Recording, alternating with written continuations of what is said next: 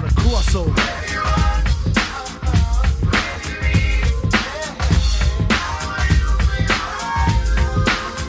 The crossover.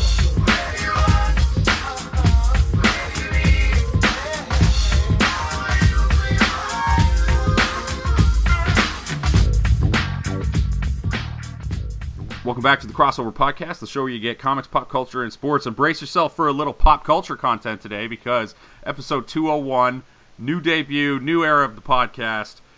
We are going to be talking about Wrestlemania for the first time ever. We're going to be doing a little bit of the wrestling on the Crossover Podcast. Joining me today is, well, you know what? I can't pronounce his last name, so I just call him Mack. How's it going, Mack?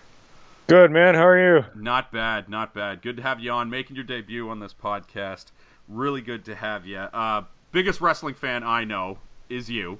And you were recently at a local event that they did at the Odd in Kitchener, were you not? Yeah, man, I was. It was great. Why don't you go ahead and tell us about your experience there and some of the matches and what went down and your overall love for Finn Balor's body. Oh, dude. Okay, so I got there, and I was very pleasantly surprised because the seats were a lot closer than I thought. Like, it was like row I or something. It was like 10 rows of chairs back. But, like, I've never been that close. So, like, when everyone sat down, like, as soon as the wrestlers came out, we were all just like, holy shit, like, they're right there. You know?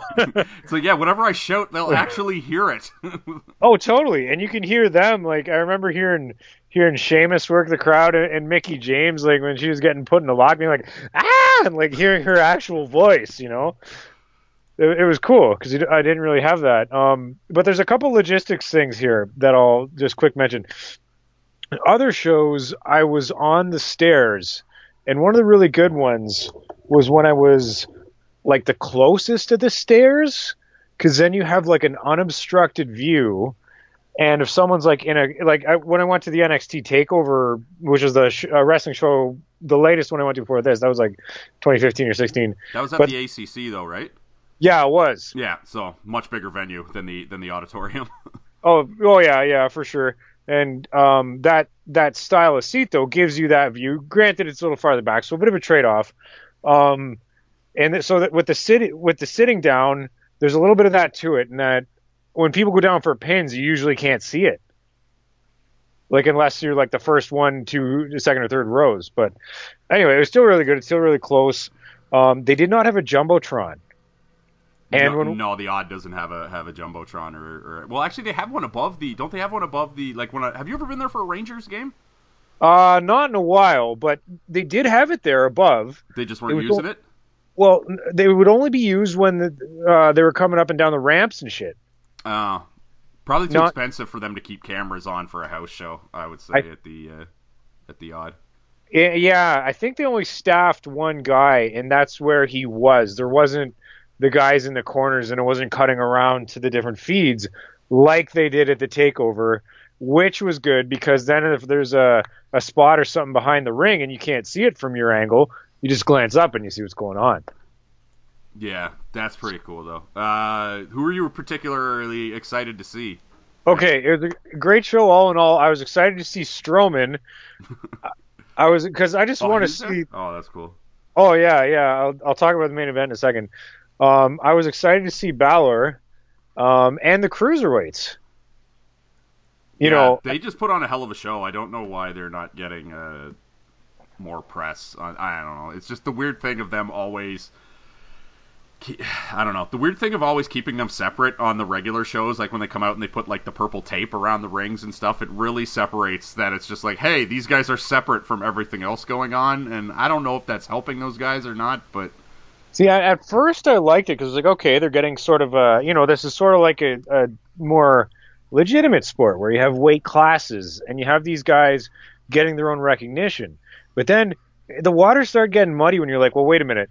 Daniel Bryan, well, actually, sorry, he's billed at like 225 or something, but I think they bill Finn Balor at like 205. He's not on the show. Yeah, exactly. It's yeah, I don't know. It's really strange, but like I guess it's good to give some of those like smaller looking guys at least somewhat of a rub, but it does seem to separate for like they're like these guys will never be the heavyweight champion or whatever, but this guy can because he's got a really cool entrance and stuff like that, right? Yeah. It is weird. It's kind of like how like if Brian came in now, maybe he would be stuck there and they'd be like, oh shit. Yeah, very good point. But at first, like when it was the tournament and stuff, that was really cool because this was like, here's wrestling for the type of wrestling fan that wants to see badass, flashy moves for a half an hour long match. You know, talks about things like work rates probably. You know, you want to see that acrobatic, awesome display, and there were those matches there. So originally, like the idea sounded just so cool, and I think if it was promoted a bit differently or if these guys are just folded into the roster and they had that tournament. You know what I mean? Yeah. Cause then like unofficially everyone knows like, yeah, Grand Metalik is never going to get the heavyweight championship or something like this, but they can win their own. You know what I mean? Yeah, and they can still just put on like just tremendous flippy matches that people are like, oh, cool, right, and stuff like that. Yeah. Like moves like God love Braun Strowman because he is awesome, but you're not seeing him, you know, come off the top rope with like a flying twisty move or something, right? Like it's just that's just good. Yeah, it's just not possible, right? No, people are hurt totally. themselves. Although I will say about him though, when he does that big running power slam and jumps and rolls into it. It's really impressive because that is a lot of dude doing that. Oh, yeah. It reminds me of the old, and you're a big Trailer Park Boys fan up here. It reminds me of, like, that one episode when Bubbles is doing the Green Bastard, and he just goes, oh, fucking devastated him, right? Like, that's just what that, every time Braun does that move, I'm just like, oh, it reminds me of Bubbles saying that as the Green Bastard for some reason. I don't know why, but that's where my stupid brain goes with it. So, without further ado, why don't we talk about what's going to happen or potentially going to happen at the Wrestlemania, and I have it written down in some sort of fashion that will keep us flowing towards what I think will be the main event. So, funny thing is, I don't know if you know this, Mac, but you can actually place bets online on some offshore accounts as to who are going to win some of these matches. Which I think, as a gambler, I'm obviously going to bring up the odds on this podcast because, God, we love gambling on this podcast. But it is so weird to me that you can do this. Now, I imagine it's a lot like when the Super Bowl comes to town and you have those silly bets like how long the anthem's going to be or like is Pink going to wear pink for the, you know, when she performs the anthem, et cetera, where, yeah, they exist, but you can't bet like $1 million on this thing because, you know, you might know Pink personally and be like, hey, Pink, you know, like, make sure you keep the anthem short, right? And then, like, bet $1 million. So I imagine there's limits on these. But I will be visiting these limits, or I will be bringing up these odds throughout the podcast. So, the first match, let's start with the pre-show. The first match on the pre-show card, according to the good people of Wikipedia, is the Andre the Giant Memorial Battle Royale. And here are the participants that we know will be in the match so far, and obviously, as always, cards subject to change with WWE. But here we go. Dash Wilder, Scott Dawson, Baron Corbin, Mojo Rawley, Ty Dillinger, Broken Matt Hardy, Dolph Ziggler, Fandango, Tyler Breeze, Goldust, still kicking after all these years, Heath Slater, Rhino, Zack Ryder. Goldust was at the friggin' house show, man. Was he? Oh, God, what did he do? That was crazy. He beat up Kurt Hawkins. Well, they had a match. Yeah. And it was basically like, let's just get a guy people don't like so Goldust can beat him up. And then the crowd can pop, yeah. Oh, yeah, and it was a cool nostalgia pop, and I can be like, holy shit, I did not think I was going to see Goldust. Like, cross that one off. That's pretty freaking awesome. And the final member is Primo Cologne. Those are the guys that we know are in. But here's the funny thing. 5 Dimes has all these odds, and you can find these odds on Oddshark. 5 Dimes is an offshore account you can bet online. Right now, Elias is minus 140 to win the Andre the Giant Battle Royale. You know what? That's not terribly surprising. And these odds got to be from people who know the business and know who's got the momentum. Yeah, it just some of the names on these on the list though, because like it doesn't get like it gets a little bit freakier there. Dolph Ziggler, who was actually announced as plus 400. Big Cass plus 400 to potentially make his return coming off the torn ACL. And win the Andre the Giant Battle Royale. I'm just reading what I see on the good from the good people at 5 Dimes. Samoa Joe also plus 400 to return from injury and win. Kane not on the card either is plus 600, and those are the only ones of guys that are not announced. Matt Hardy's plus 1200, which is strange to me because let's just say for me with this match. I mean, the Andre the Giant Battle Royale hasn't gone as well for people's careers as I think they're kind of hoping, because the past two winners have been like Mojo Rawley won last year, and it has not transcended his career whatsoever. No impact. Yeah, and same for Baron Corbin. Like it kind of helped Baron Corbin 2 years ago when he won, because he did have a little run on SmackDown there, but I can't imagine. But obviously it stopped after he lost that Money in the Bank cash in to Jinder Mahal. that was a burial unlike we have not seen in a long time when that happened. Straight down right there. Yeah, and he has not been seen on good parts of the card. But like, I don't know if this isn't going to, like, let's just pretend like Elias, because I don't want Elias to be in the Andre the Giant Memorial Battle Royale, quite frankly, because the guy's way too fucking over to be in this match. That's a good point. We don't want him to have this curse of, winning and fizzling. Yeah, exactly. Plus, there might be another spot for Elias on the card. And also, Elias doesn't even necessarily have to do a match on this card. He could just do the celebrity segment where he does his thing, where he comes out there in his, shawl and has his man bun and just, works the crowd. And he gets, he just works the crowd for 3 minutes doing his Elias thing, which is just so fucking awesome. And then have, The Rock come out and hit him with a rock bottom or something like that, right? Just something else you can do to keep his heat going. I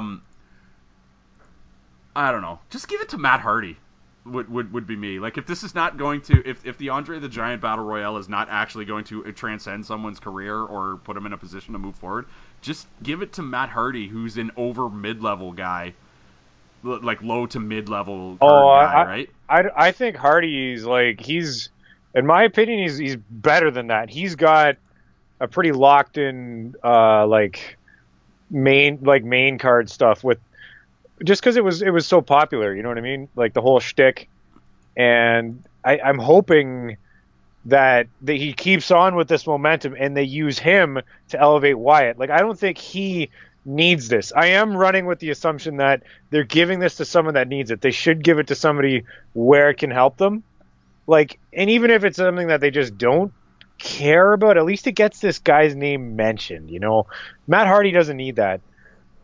Bray Wyatt, I mean, he should stay on the main card, but just, not always lose.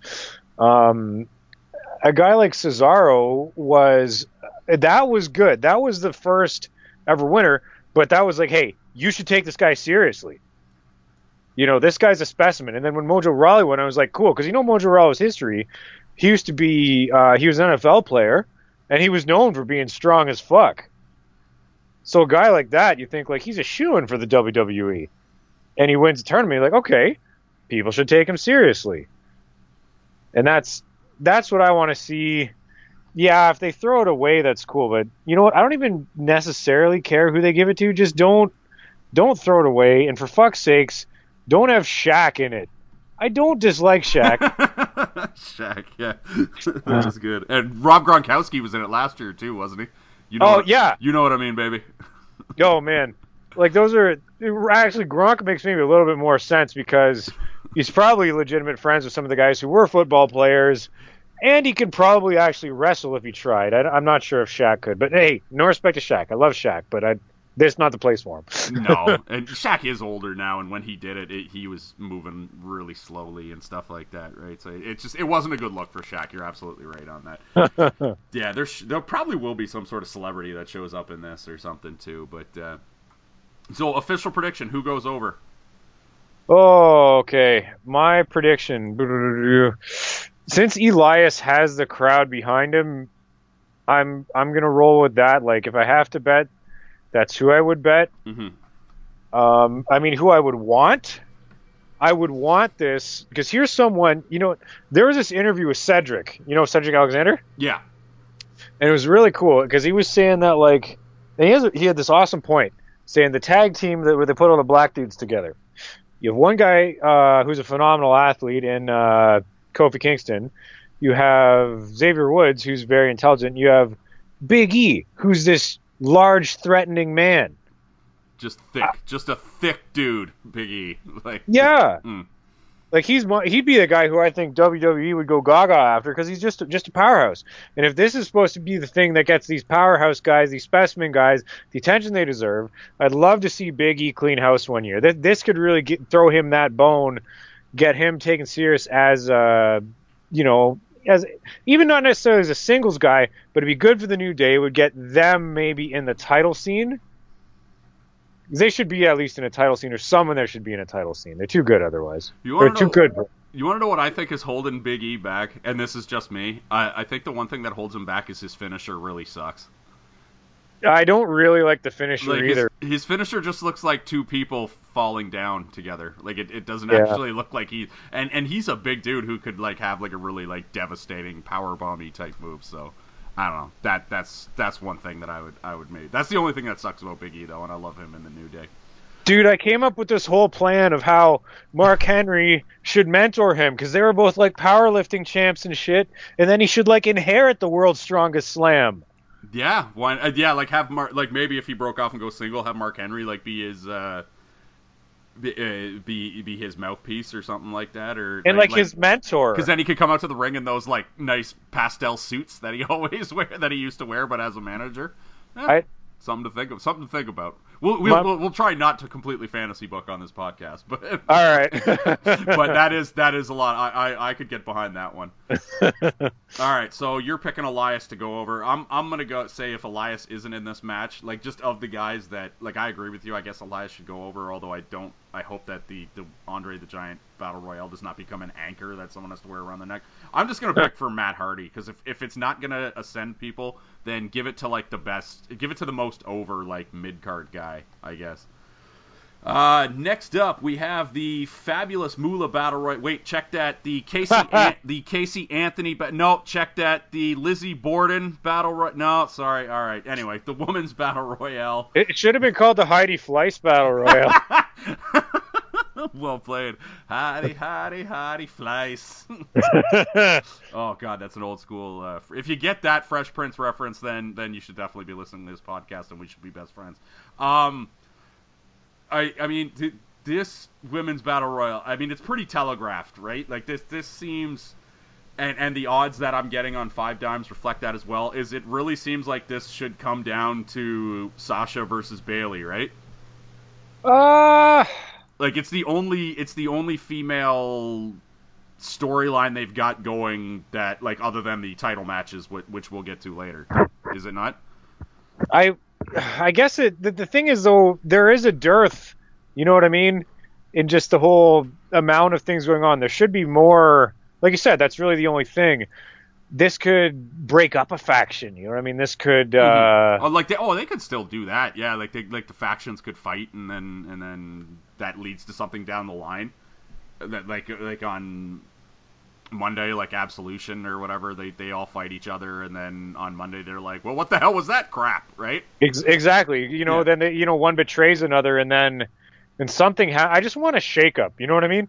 Yeah. Here are the official participants: Sasha Banks, Becky Lynch, Liv Morgan, Naomi, Natalya, Ruby Riott, Sarah Logan, Bayley, Lana, Mandy Rose, Sonya Deville, Mickie James, and Miss Money in the Bank Carmella, who is in this match for reasons not understood by me, because she's not going to win it, and then she's just going to look weak again, right? Because she's done this thing on SmackDown like 3 times where she's tried to cash in her Money in the Bank, and then it doesn't, it never officially happens, and then I don't know, it's not helping her is what I'll say, is to constantly have these not having things. Like, it's just it's not helping her. But like, to me, when she cashes in, she has to go over. Like, it can't be a loss, specifically because also she's the first female Money in the Bank winner, right? So that'd be kind of dumb to have her not win. That's a fucking that. You know what? That alone, I didn't think of this. I don't like the fact that she's the first female Money in the Bank like holder. Should that not have been to Becky Lynch or Sarah Logan or friggin' Natalia, who's been a workhorse for a long time? Because she doesn't deserve it. She's only been there forever. Well, she was white hot though at the time. Like she had so much heat because remember she had James Ellsworth, right, as her complete heater, and she was just over as far as being one of the female heels on SmackDown. So I don't blame them. It's just they haven't done anything with it. And like, let me ask you this, and we'll get to the odds of the women's battle royal in a second. But like, what are the kayfabe rules on her Money in the Bank match? On her Money in the Bank. Like, does she have to cash it in on the SmackDown champion? Is that? Yeah. As far as I knew, that was like everything was divided that way now. Yeah. Don't quote me on it, but I don't think because it is wrestling, right? Yeah. Like you can make wrestling is a lot like when comic book characters, because this is the crossover podcast. It's a lot like when comic book characters die in the comic books, and then it's just like, how do we bring them back? I don't know, just make up some crap, right? Like. Oh yeah, exactly. Yeah. Actually, I tried to find that out real quick here, and it's not immediately obvious. So there's one of each, and okay, maybe it's not the SmackDown show then. You know what? The men's one talks about a WWE Championship match contract. Mm-hmm. So that's not the Universal. That's the big gold belt. Yeah. So so this only applies to that. Wouldn't that be too? It'd probably be too much if they just applied it to like any, either of the big belts. Yeah, because like this would be the swerve for me if you would allow me a quick fantasy booking here. But just like this to me, I think would be fun storytelling. Like you've got Alexa versus my baby mama Nia Jax later on in the match, right? Like, and the story they've told is just like. Nia or Alexa is and Mickey are doing the Mean Girls thing where they're just like the girls at the friggin' lunchroom table making fun of the bigger girl at in high school. That's the story they're telling. So what if Nia Jax just goes out there and is like, listen, I don't give a shit about winning this title. All I care about is getting my hands on this like tiny blonde girl who embarrassed and humiliated me on national television, and she just goes out there. Squashes Alexa, and they do that old school thing where the ref's like, cut it out, Nia, you're gonna get disqualified. She's like, I don't give a shit, and just like keeps beating her up, and then gets disqualified, and then Alexa Bliss is just like laying in the ring unconscious because she's been beaten to hell by Nia Jax, and then Carmella comes out and cashes in on her, and then now she's just on Raw. Like I don't know what the kayfabe rules are, but that'd be a fun swerve for me if they did that. But again, that's just fantasy booking. I would be totally cool with that because Nia, to me, needs a great moment to make her look like more of a monster. Well, she hasn't beaten named opponents, really. If you since she's gotten to the main roster, she doesn't really beat. Like, she's had great matches against Asuka, but where she looks strong, but she ends up, ultimately losing because they needed to keep that Asuka streak going. So if they give her I don't know, and we'll talk about this match a little bit later, but giving Nia like a squash match against Alexa where she wins the title, I guess is good for her going forward. But she doesn't need a title; she needs that moment and that heat and that craziness. Like, remember Brock Lesnar came out and he's like, he just powerbombed Spike Dudley 3 times. Yeah. Spike Dudley is dead. You know what I mean? Like, and his feud with Angle and the insane physical feats and shit. Like, you need something that's over the top but sort of tongue in cheek, where Nia comes out and sort of really puts the fear into them. And then they got to change her fucking song so she sounds fearsome when she comes out. God, that entrance theme. She needs a new entrance theme so bad. It's terrible. Yeah, it's not fitting with her at all. Because you know what I would have done? And then, again, this is me fantasy booking again. I would have kept, like... Because in wrestling, you know how, like, they recycle plot lines all the time, right? Mack? I would have used, like...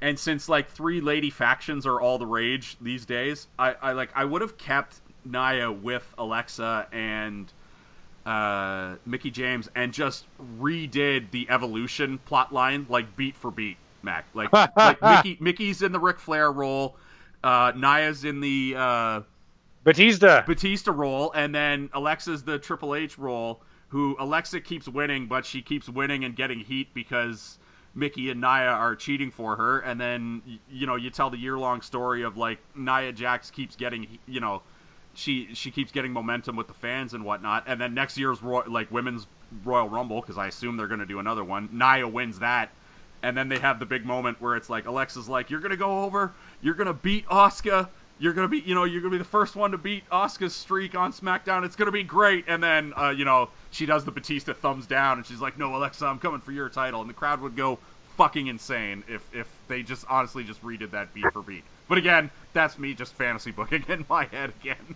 Well, it would have been good, and it would be possible if they hadn't saddled her with this, like, I'm not like most girls gimmick. Because it's kind of, to me, that's like even patronizing to the bigger woman.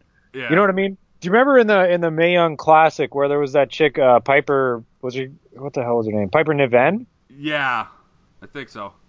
And she was a big one. She was like, yeah, like, this is my thing, and they didn't make such a big deal of it. Mm-hmm. You want this to be as common as the Husky dudes. Don't make such a big fucking deal of it. Yeah, I don't know, but like I get it. It works for this with Nia because she's. Man, is she attractive? Good lord. Oh, she's not a bad-looking girl, and not they just at all. They just have to make her. Maybe I'm talking in circles here, but I just still don't like the whole. Oh, look at this one. She's different. She doesn't take shit. She's not a girly girl because they're not called divas anymore. Yeah. That's not the bill they're supposed to fit already. Yeah, great point. How is she so different? Yeah. Women's Battle Royal, Sasha Banks. We kind of trailed off there. Women's Battle Royal. Sasha Banks, her odds are plus 155. Becky Lynch is plus 175, and Bayley is plus 300. I still think this comes down to Sasha versus Bayley, and I feel like Sasha Banks is going over. Who do you think's going over in the Women's Battle Royal? That's kind of a tough one because logic dictates it will be those two. Bayley's been hit and miss, you know what I mean? She's been kind of hard to predict. I don't know if they just flip a coin sometimes in the women's division. Because some of the momentum, like... Well, they were definitely doing that back during the Charlotte Flair-Sasha Banks feud, right? Where it was just like, all right, who's winning today? Ding! Right? Like, yeah!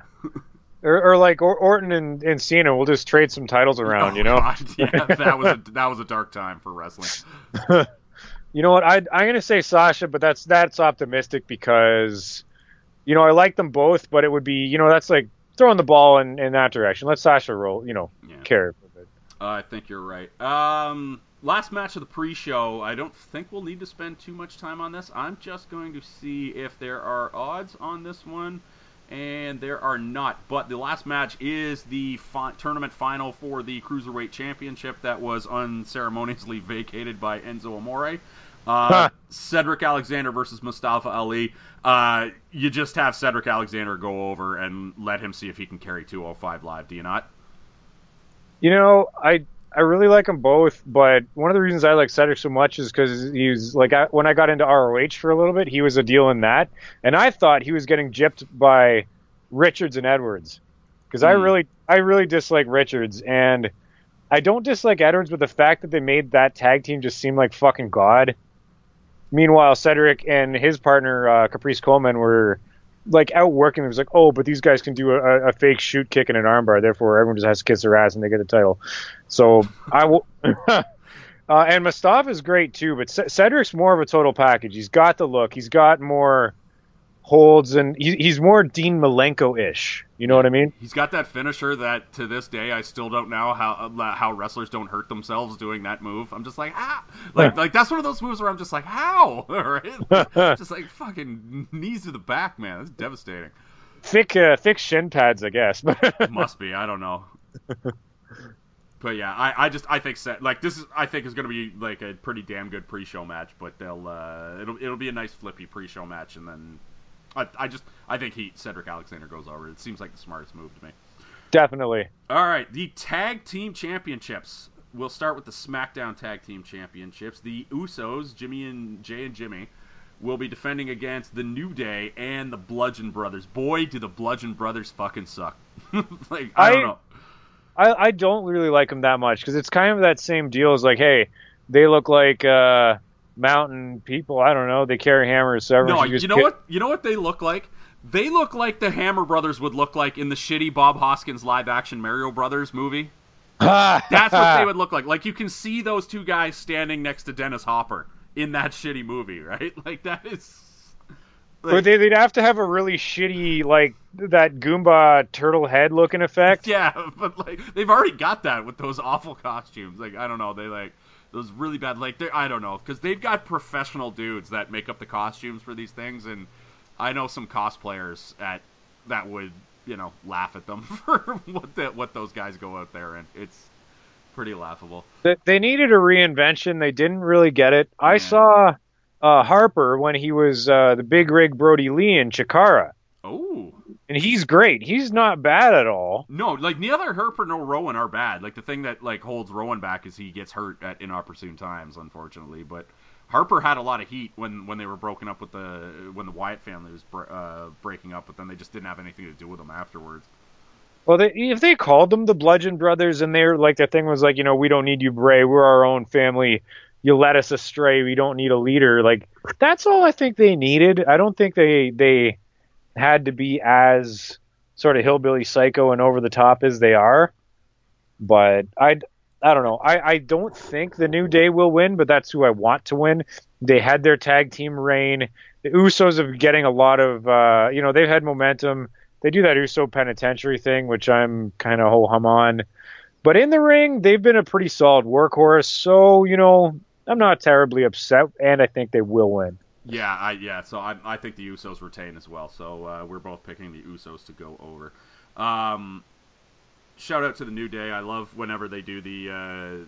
I love it whenever they wear the pink and blue get-ups, and I've tried to make that... For several years now, I've tried to make the pink and like, the hot pink and the baby blue. I've tried to talk, like, my softball teams in for, like, 3 years to going with that color scheme. So, one day it will happen for me, Mac. One day. The Raw Tag Team Championships. This one's a bit more interesting because we have the Bar, Cesaro and Sheamus going up against Braun Strowman and TBD. It's going to be Hulk Hogan. You think so? No, probably not. But that would be kind of cool. Well, it's good and it's bad because, hey, Hulk Hogan isn't racist. He won the lawsuit, right, which proves he's not racist. I guess, right? Yeah. But that's the kind of dumb logic that they might use. I guess. I mean, this is a thing. The internet has had some speculation as to who it's going to be, as to if he's going to have a partner. I was watching Monday. I watched damn near all of Raw on Monday because I wanted to prep. I wanted to be fresh for this pod, so I haven't watched all of Raw in God knows how long. And when Braun was like, I'm going to go get my partner, and then he goes to the back, I'm like, oh my God, is he going to come up with, like, Groucho Marx, like, glasses on? And then that would be great. And then he basically did, and I was just like, oh, that's great stuff. I haven't watched, man. I don't know. All right, I'm gonna have to get that. Yeah, well, he basically came out and like he was like, my partner's in the back, and Cesaro and Sheamus were like, all right, bring him out now. And then he's like, all right, I'll go get him. And then he goes to the back, and then Braun comes out, and he basically had like Dudley Boy sunglasses on, or not sunglasses, just Dudley Boy frames on, and a white T-shirt, and then was just like, yeah, I'm Braun Strowman, Braun's brother, right? Braun and Brains, obviously, and. Oh shit! You know what this sounds like, man? This sounds like Abyss's gimmick in TNA and like fucking that everybody hated. Well, it could. It was funny for the first bit. Yeah, I mean, it could be good. I mean, Braun's going over in this match, right? Because you're not having Braun lose his heat, but apparently for some reason you don't want him near the WWE title scene because you need. Roman Reigns there for reasons not understood by me. But so Braun's going over, and you want that image of like him holding both the tag team title belts over both shoulders, right? Where he's like, I don't need a tag team partner and that whole thing. But I can't imagine you want to bury Cesaro and Sheamus after the work they've been putting in for you over the last few months as the tag team champions, right? That's why this is weird. That's why this is weird. So like. Yeah. You're right. You're not trying to bury Strowman, obviously. So, but this is sort of a good. You could have The Rock come in. You could have someone else, old timey people still like. I don't know. Stone Cold hasn't been on in a while. Maybe he's got one good match left in him. You know what though? This one has that potential to break my heart if they really fuck up Cesaro and Sheamus, because Cesaro and Sheamus have been just fucking fantastic. Yeah, they've been putting in work. So, like, I mean, they're going to lose this match. Braun is walking away with the tag team title belts. I don't know. Here are what I believe to be the 4 most popular mystery partners for Braun Strowman, according to the good people of Reddit and the internet. Let me know how, like, on a scale. Let me get a scale of 1 to 10. How excited you would be for these guys. Elias.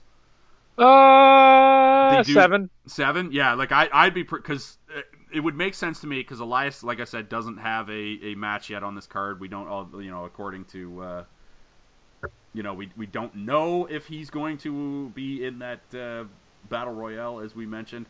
There are no odds on this match, by the way, which seems silly to me. But yeah, so it would make sense to have the 2 most over guys on Raw just be the tag team champions, Elias and Braun, and they could do the whole, like, we fought, like, we had that match where we were, like, hitting each other with guitars a week ago, so we don't really like each other, but we're forced to tag team because now we're the champions and stuff like that. Yeah. Another one is Big Cass. So, and you just do the Twin Towers thing, right? Yeah, that would work, because they would still. And like Big Cass's music hitting would that be a pretty big pop, I think, for WrestleMania. Alexa Bliss is one that has been fantasy booked by the internet the world over because of that mixed match challenge thing where that's against policy. They don't do that, man. WWE is not a you know what I mean? Like, yeah, they don't let the men beat up the women anymore. But yeah, I know. So what they would do, again, this is fantasy, but this is what the internet has fantasy booked was. Let's go back to what we mentioned earlier was Nia just squashes Alexa, and then let's say Braun comes out and, like, throws her, like, as she's, like, unconscious there, Braun throws her over one shoulder and then carries her to the back. And then when it's time for Braun's match, Braun, again, with Alexa Bliss over one shoulder, and then just sets her down at the side of the, sets her down at the side of the, like, on the apron, and then wins the titles by himself, and then Alexa Bliss wakes up post-match, and it's like, oh, by the way, you're now the Raw Tag Team Champion, and then Braun just has to go out there and, fight everybody by himself. Because then you could, like, because that has the added thing, again, this is purely fantasy booking, that has the added thing of, you could have Nia Jax go over, which you want, and then you could still keep Alexa Bliss with a new title, and then she would just walk around being like, yeah, I'm the first ever women's tag team championship, even though she, is doing nothing, and she can maintain that, like, that heel heat by just being, like, the smarmy champion of, yeah, it's all me, even though I do nothing, right? Again, that's fantasy booking by the internet. I think Elias should come out personally. The last one people have talked about is, and this I think is probably a bit of a stretch, but Neville coming back. Yeah, Neville makes his return because isn't he technically still under contract or some nonsense? I've only heard the rumors, that it basically everyone agreed he left. Yeah, and then it was rumors he's coming back. He's in talks. Blah blah blah. That would be really cool. I did not think of that at all. Yeah, and I like it. Yeah, that seems to be the favorite one of the internet right now because you could get Neville to do the red arrow off of Braun's shoulders, right? And that would have a really cool look to it. So yeah, that's the most popular one on the internet. Shit, you know what? Then you could still have Cesaro and Sheamus not look like shit. Right? Yeah. Because, like, that's a tag team that you'd be like, okay, it's, Neville and Braun. They do the, like, Biggie Smalls thing. And, yeah, and it would just look cool. And Neville was always... The reason he left was they never put him over, right? On they kept kind of burying him on 205 Live when... or at least that's what the rumors are, was that he was supposed to be the man on 205 Live, and then they had him lose to Enzo, who then coughed up his opportunity by being a not-so-nice guy, allegedly, in real life. Yeah, I think the case against him... So, to me, when I heard... Well, okay. First talk about wrestling, then talk about trials. Yeah. Neville. Yeah, I could. That was fucking dumb. And I know wrestling is fake, and it's got to be a story in this shit. But like, when it's just like Neville, like, say you're not wrestlers. That guy's just like intimidating. He could totally beat the hell out of you. I don't care what you're doing. Oh yeah. and then to have a cheap sort of steal the title from like that, I didn't like it. And even before that though, Neville would be kind of losing, and you could tell in his matches he is outworking people. He is better than people, and he's not really getting that recognition in the position that most people in that would get. So anyway, so Neville, I would totally be happy with coming back and having a successful run in the Biggie Smalls thing. Enzo, when you hear that chick's account of what happened, you know, and you know what? Tiptoe lightly on this one, Mac.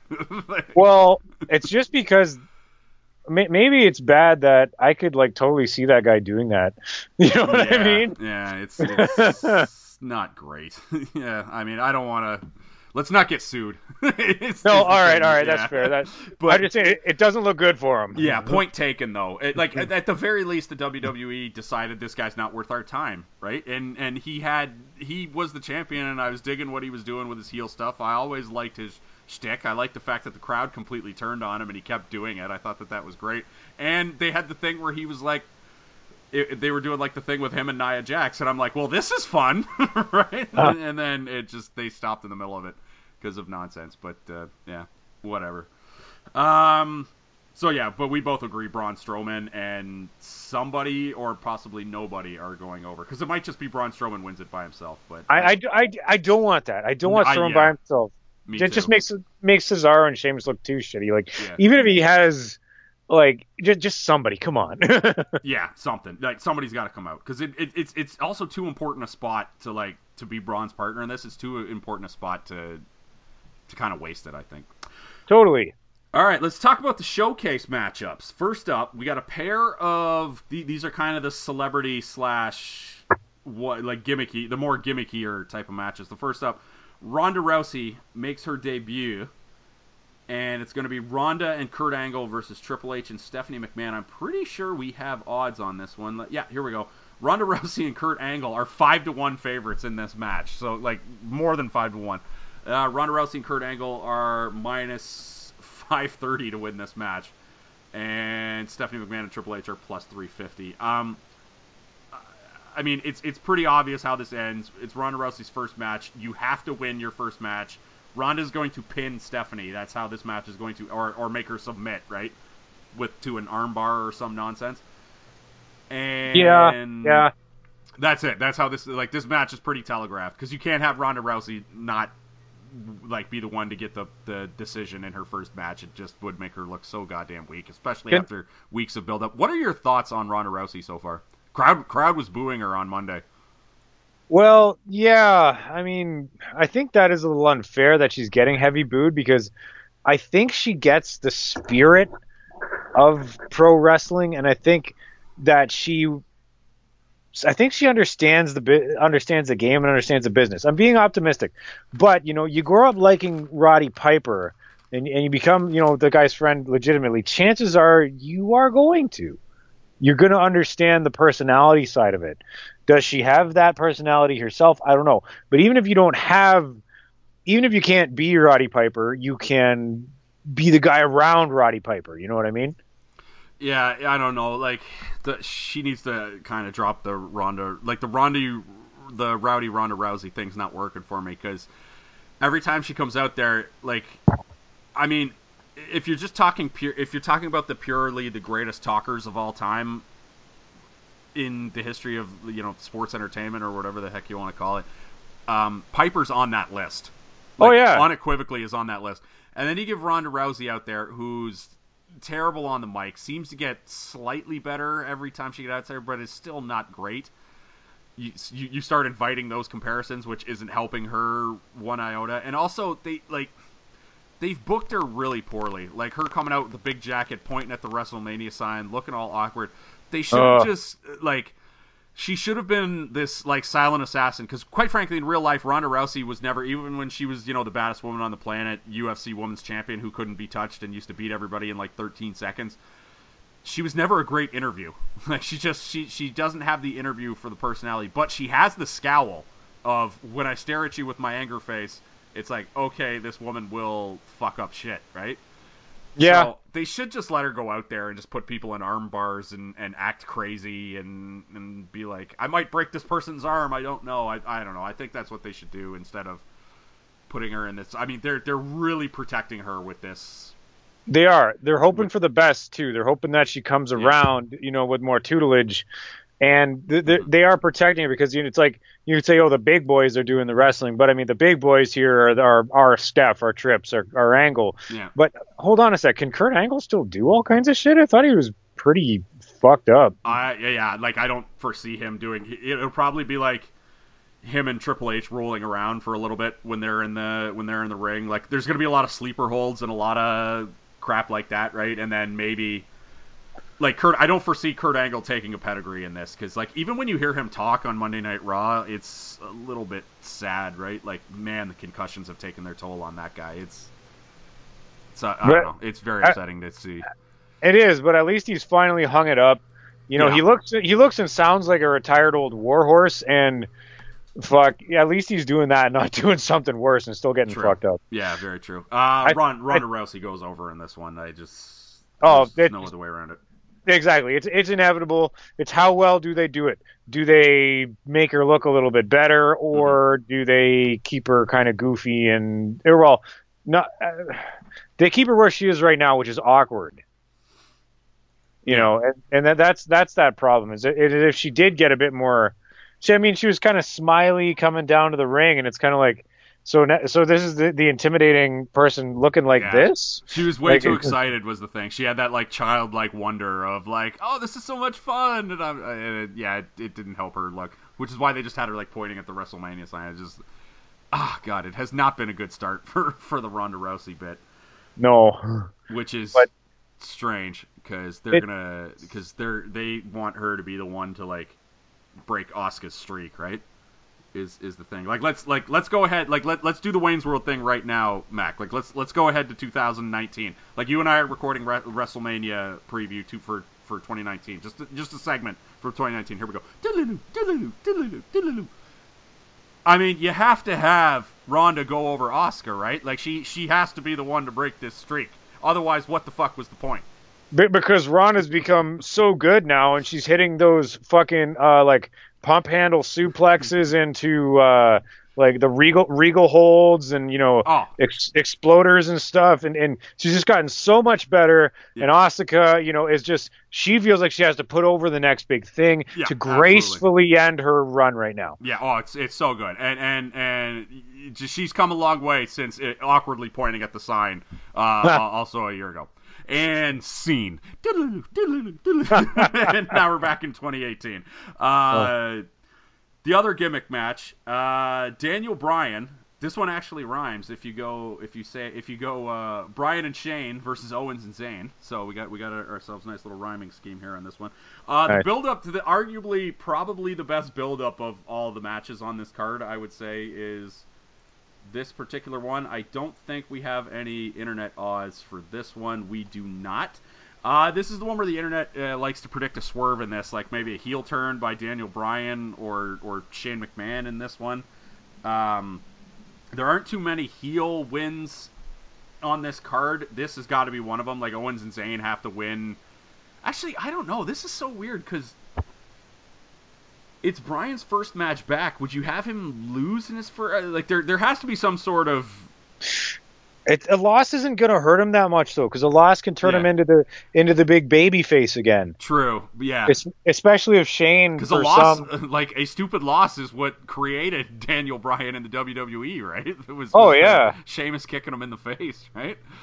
It was. So I don't know. Like Owens and Zayn have to win because they've got the stupid stipulation of they have to win in order to get rehired, right? So there has to be some sort of.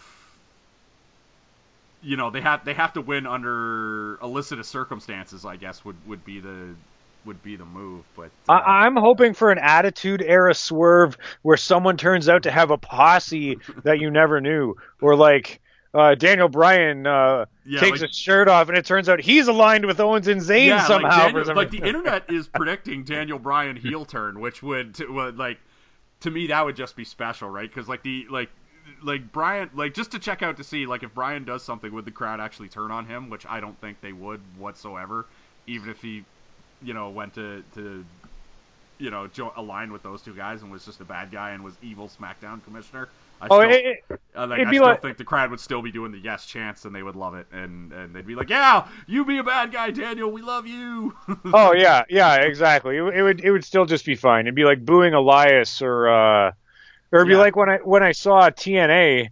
And Scott Steiner was trying to get the crowd to boo him. Yeah, and they just wouldn't do it. Yeah, exactly. when the heel has to resort to insulting the local sports team, and because I remember Big Papa Pump one time insulted the Cleveland Browns or how the Cleveland Browns had left, and they were like, "Yeah, we hate that too," and stuff like that. It was just it didn't even work. Oh God. This should be a fun match of the gimmicky or type, of the two gimmicky type matches. This is the one you're to look more forward to, I think. Women's title matches. First up, Alexa Bliss versus my baby mama, Nia Jax. I think we actually have odds on this, and yeah, Nia Jax is heavily favored in this. She's minus 390, which means basically Mack, she's basically a 4-1 favorite. Okay. And Alexa Bliss is plus 270. We talked enough about how we would fantasy book this match, so we'll try to keep this one a little quick. But, I mean, I could see Alexa Bliss winning this. So, of the fake wrestling matches that I would actually place money on, I think Alexa Bliss at plus 270 might help. Because, as we've mentioned previously, Nia tends to not beat name opponents on pay-per-views. And they could, I don't know if they want to keep this going or not, right? Because it is a good spot for Alexa Bliss to keep more heat if she wins this match in some sort of cheaty fashion, right?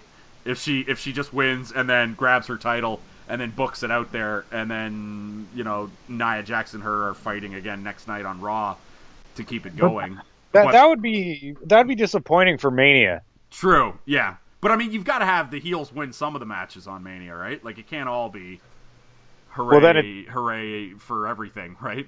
But it's got to be grandiose. Yeah, this could also be a 2-minute squash match where Alexa Bliss gets absolutely no offense and Nia Jax just beats the crap out of her for 2 minutes and then does the thing where it's Samoan drop, and then it's 1, 2, and then I could see Nia doing the old school thing of it's 1, 2, and then she purposely lifts up Alexa Bliss's shoulder so she can hit her with the finisher a second time and then pin her, just to be I really want to beat you up pretty badly. So yeah, I would be all right with that. Yeah.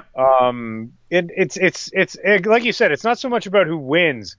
It's does Nia get some revenge? Is the thing, yeah, right? So if Nia gets her licks in, but then because it just to me depends whether or not they want to keep this particular storyline between these two going. So that this match to me is completely at the mercy of the creative team, right? And you know what? It's not a no DQ match, which means Mickie James could be there to help with some dirty shit. Yeah. Or Mickie James runs in later, Yeah, and gets Alexa disqualified so she can keep the title, but Alexa or Nia still squashes her and looks really strong on WrestleMania stage sort of thing. It's this match is of the matches on this card, I think the writers are the ones who have to who decide which way this one goes more than anything.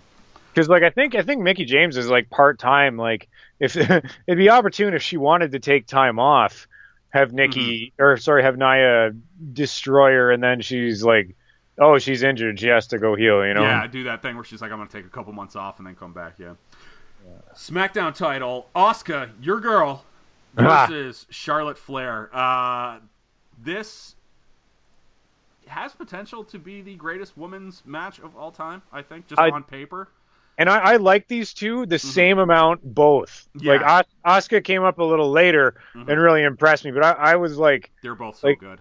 Oh, yeah. It's the first time I saw Charlotte Flair, it was the same level of impressment. And she might have, she did have even more of an initial impact just because she is big and intimidating and definitely was shot out of Ric Flair's balls at some point. Oh God. It's just a spitting image. Oh yeah, and yeah, she's so good. They're both so good. I mean, Asuka goes over because that's just the way it has to be. Asuka has to keep her streak going. That way, when she finally loses it, someone also takes the woman's title from her, right? And it's this big moment. Like, it's an actual moment of, like we mentioned earlier in our fake Ronda Rousey versus Asuka preview, that like her losing like Asuka losing has to be a big deal. It can't be just, oh man, I lost to Charlotte Flair at WrestleMania. It has to be, oh, I lost, my streak's over and I lost my title. And yeah. Anyway, Asuka goes over. Yeah, I'm almost certain, because there's no other logical way to cut it. I don't want Charlotte to get sort of gypped, but there's enough pictures. Oh no, like Charlotte Flair is going to look strong in this match, and when she loses, it's going to be like the way I foresee this ending is, I don't think Charlotte Flair is going to tap out to the Asuka lock. I think they're going to do the thing where like Charlotte like refuses to quit, but she just passes out to the Asuka lock, right? So that way she still looks strong of like, I'm not quitting, but then they do the thing where they lift the arm 3 times and she's out, you know, like I think that'll be it. And yeah. And to give you an indication, Asuka is a 10-1 favorite on like she is minus 1050 right now. So on friggin' 5 dimes right now. So Asuka's going over. It just doesn't make sense. Like, storytelling wise, it makes absolutely no sense for her to not go over. Yeah, she's got to win. Yeah, and I shouldn't be any kind of paranoid, because you can drop Charlotte into umpteen other things and she'll be fine. Yeah, she'll absolutely. She's so good. She'll find her way. Like she could be back on SmackDown the next day fighting fucking Ruby Riott or whatever. She'll be fine. She'll be back at the top somewhere. And it feels like it feels like they're really gonna do a shake-up too, right? Like doesn't it feel like the Monday after WrestleMania they're gonna do the thing where it's like we're holding another draft or whatever, because it seems like they need to swap guys on both things, so you can put Charlotte back on Raw for whatever reason. Was that the time of the season when they always do it? I remember it being like hot and sticky and shitty listening to this on my phone, listening to the draft. Probably, yeah. Like, I don't know, but it usually happens after WrestleMania, because WrestleMania is kind of the day when they put a bow on all of the, they tie a nice little bow around all the plot lines, right? So then, you know what I'm thinking about? I'm thinking about when they first brought the brand split like draft back in like 2015 or. Yeah, that was a little awkward. Yeah. United States title match, SmackDown. We've got the champion Randy Orton going in against Bobby Roode, Jinder Mahal for reasons, and Rusev, who was tacked onto the match a couple days ago, pretty much. I don't want to spend too much time talking about this, because I think this will be the worst and most plotting match on the card. I'm just going to say I think Randy Orton goes over and retains, but they should give it to Rusev, because he's the most over guy that SmackDown has with the Rusev Day stuff. That would be great. Yeah. Mahal had his time, and he wasn't that bad. Like, he wasn't as bad as they made as he was made out to be, but that was not an enjoyable time, I'll say. Well, yeah, it was a business move. They want the fans in India. And he's still not bad, and he still can look strong and look like a contender. I really don't want Orton, because he's had his time. We're 15 years deep with Randy Orton at this point. Like I'm ready for Randy Orton to be like SmackDown GM Randy Orton, who, when people piss him off, he hits them with the RKO out of nowhere, right? But he's still got it, though, is the thing. But it's just Randy Orton matches are so slow and plotting until you get to the cool RKO. Like, the build up to the cool RKO is not worth it these days, right? Orton can have a fantastic match. I just don't think he's had like anything he really gives a shit about. Yeah, like, that might be his problem. I don't know. He had a match with Rollins. Remember where he countered the curb stomp into an RKO? Yeah. That was like a couple WrestleMania, and people call that the greatest reverse move in the history of wrestling. Like, it was incredible. Amazing. Yeah. So, I mean, he can be in this as long as he doesn't steal the glory and this kind of thing. Like, If he sort of hangs out in the corner and maybe gets a couple cheap RKOs in, I can deal with it. I want Rude versus Rusev to shine, and I don't really care who wins. Yeah. Who goes over? Probably not Rusev, and it's not because of what I want. It's just the way the company's been treating him and the momentum he has. I don't think they're ready to put it on him. I think he's ready to do it, but they're not ready to put it on him. So I'm saying Rude. Okay. You say Bobby Roode regains. There were odds for this. Randy Orton. There were odds, but they don't have Rusev. Randy Orton's minus 105 to retain. Jinder Mahal plus 185, and Bobby Roode 390. So if your boy Bobby Roode goes over, that might be a good bet there, Mac. Little plus 4-1. I like that. The IC title, The Miz versus Seth Rollins and Finn Balor. This has a potential to be match of the night. Oh yeah. I mean, Shinsuke versus AJ Styles is obviously going to be the smart, the indie smart match of the night, but we'll see how it goes. I think Balor goes over in this one. He's pretty hot. The odds favorite too. He's minus 170 on this thing. Miz is plus 280 to retain, and Rollins is plus 300. I just think in this match, I think.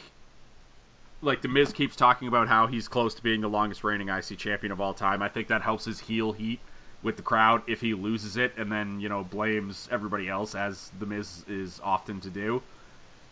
And, I think, just from a storytelling standpoint, doesn't it help Finn Balor the most to have the IC title? Because he never got a rematch for the title he lost when he injured himself.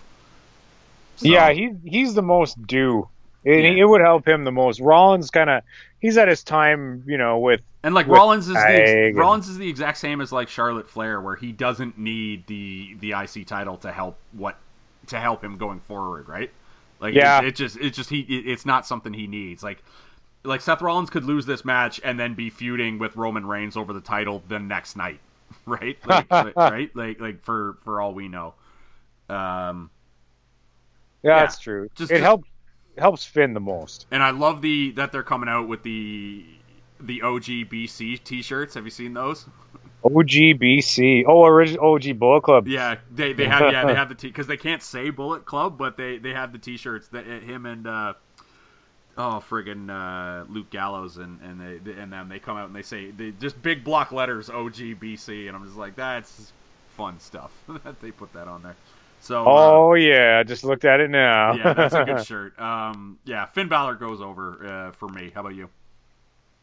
I don't think there's really another way. It's got to be Finn. All right. Mentioned it earlier, the Smark World Heavyweight title match is the WWE match between AJ Styles and the Royal Rumble winner in English, Shinsuke Nakamura.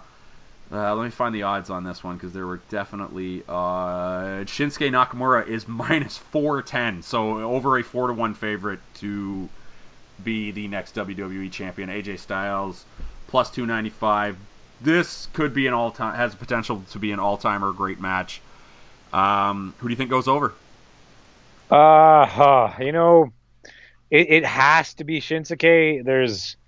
Unless there's shenanigans, and it's extreme. It's just extremely unlikely that it's not going to be Shinsuke. AJ is you know what? He is the best. So good. He's the best that they have. So goddamn good. But that doesn't mean he's going to win, because Shinsuke is the hottest and he's got the push, and Shinsuke is good enough to carry that and be a champion, and should be a champion in WWE. It's kind of unfortunate. You look at Shinsuke, who came over and meteoric rise, and look at Hideo Itami. Yeah.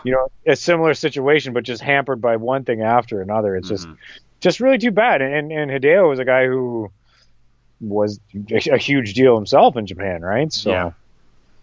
But anyway, it's got to be Shinsuke, because AJ Styles, once again, he's not going to be hurt too bad. You'll just drop him into something else, wind him up, and go. Yeah, like I could see, this is another thing where we talked about them maybe doing brand split stuff. I could see Styles lose this match, which I agree. I think Shinsuke's going over, because you got to see what he can do with it, right? Yeah. I think Shinsuke goes over, and then I could see Styles on Raw on Monday night and trying to ruin like the I could see friggin' Finn Balor celebrating with the other guys in the OG Bullet Club, celebrating his Intercontinental title win, and then AJ Styles comes out and he goes like, "What the fuck? I started the Bullet Club," right? Like they do that whole thing, and then all of a sudden it's Finn Balor versus Styles for the Intercontinental title on Raw, type of thing. That'd be fun. But yeah, Shinsuke goes over. The Universal title match featuring Brock Lesnar versus Roman Reigns. Roman Reigns. I mean, my God, you thought that Asuka was telegraphed. Roman Reigns is a 12-1 favorite to win this match. Minus 1,200. Brock Lesnar plus 600 to retain. And you know who we can blame? We can blame Dana White for fucking reining Brock back in. Yeah, a little bit too. Yeah. Reigns goes over. I don't think there's any question about it. Hence the minus 1,200 online. Reigns goes over. I have 2 questions for you though, Mac. First one is, do you think this is the last match of the night? Oh, shit. I guess we don't know. I'm looking at the card right now. It doesn't really... It's not indicative of the order, Ed. No. Okay. Hold on a minute. Are we supposed to get an Undertaker match in here somewhere? Oh, we're gonna get to that. Okay. We're gonna get to that next. Yeah. That'll be the thing we go out on, I think. Okay. Then no, this probably won't be the last match if there is an Undertaker match.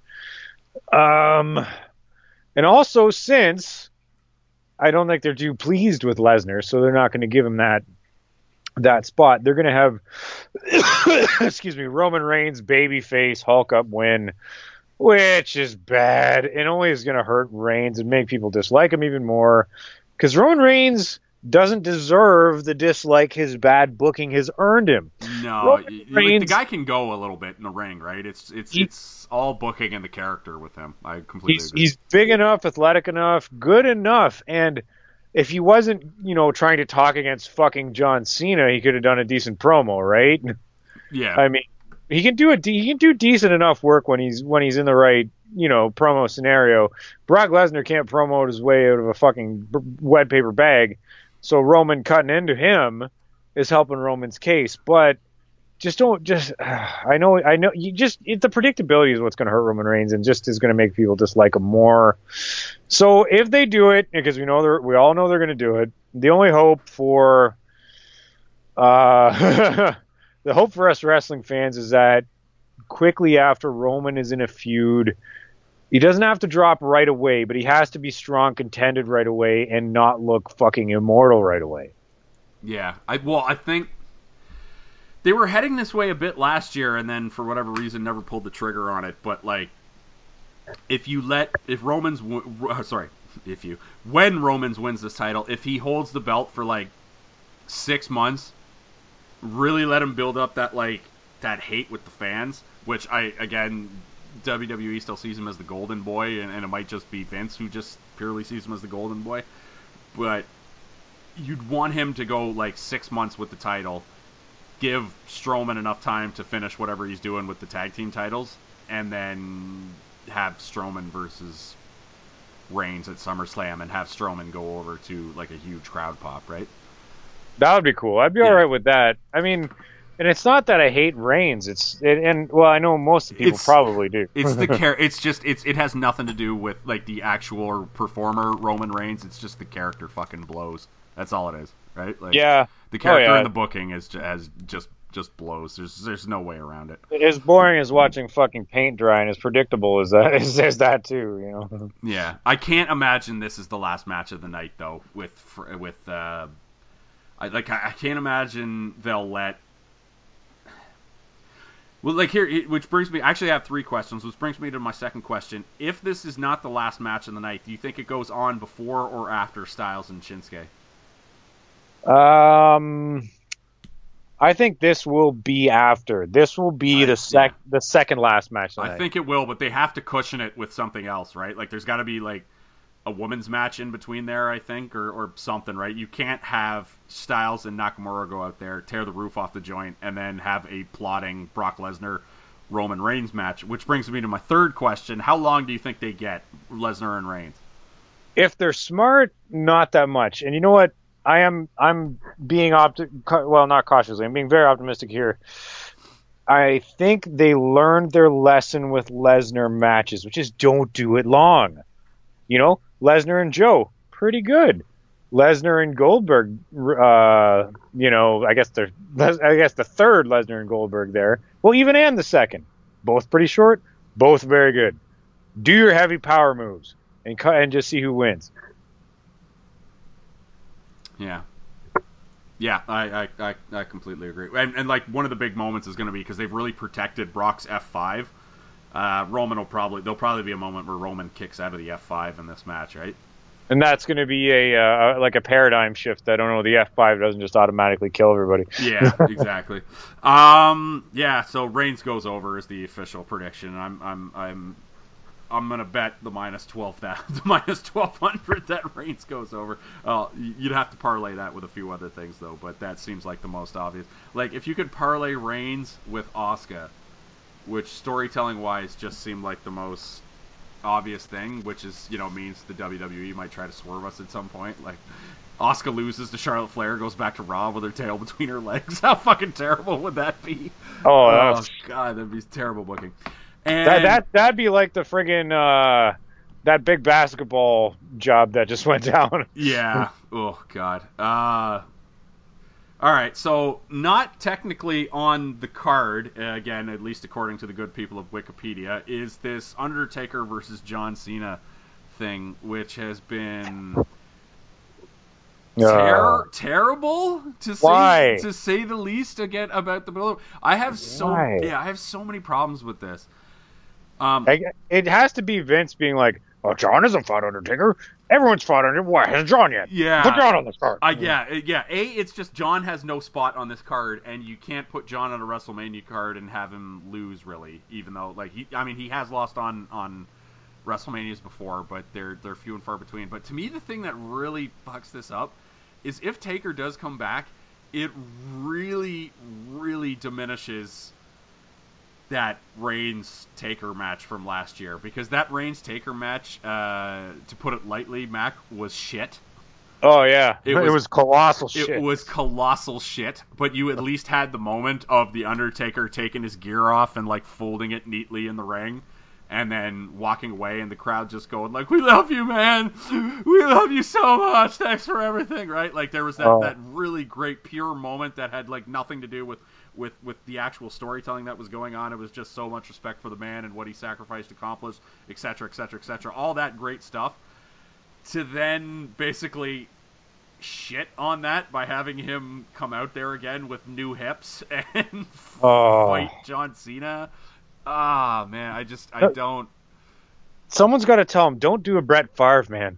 Yeah, don't do a Brett Favre or a Bret Hart. Just ignore all Brett stuff, right? Because man, remember when Brett came back and it was just this is cool, it's finally happening. But then you see that Brett can barely fucking move and stuff, and it's just oh man.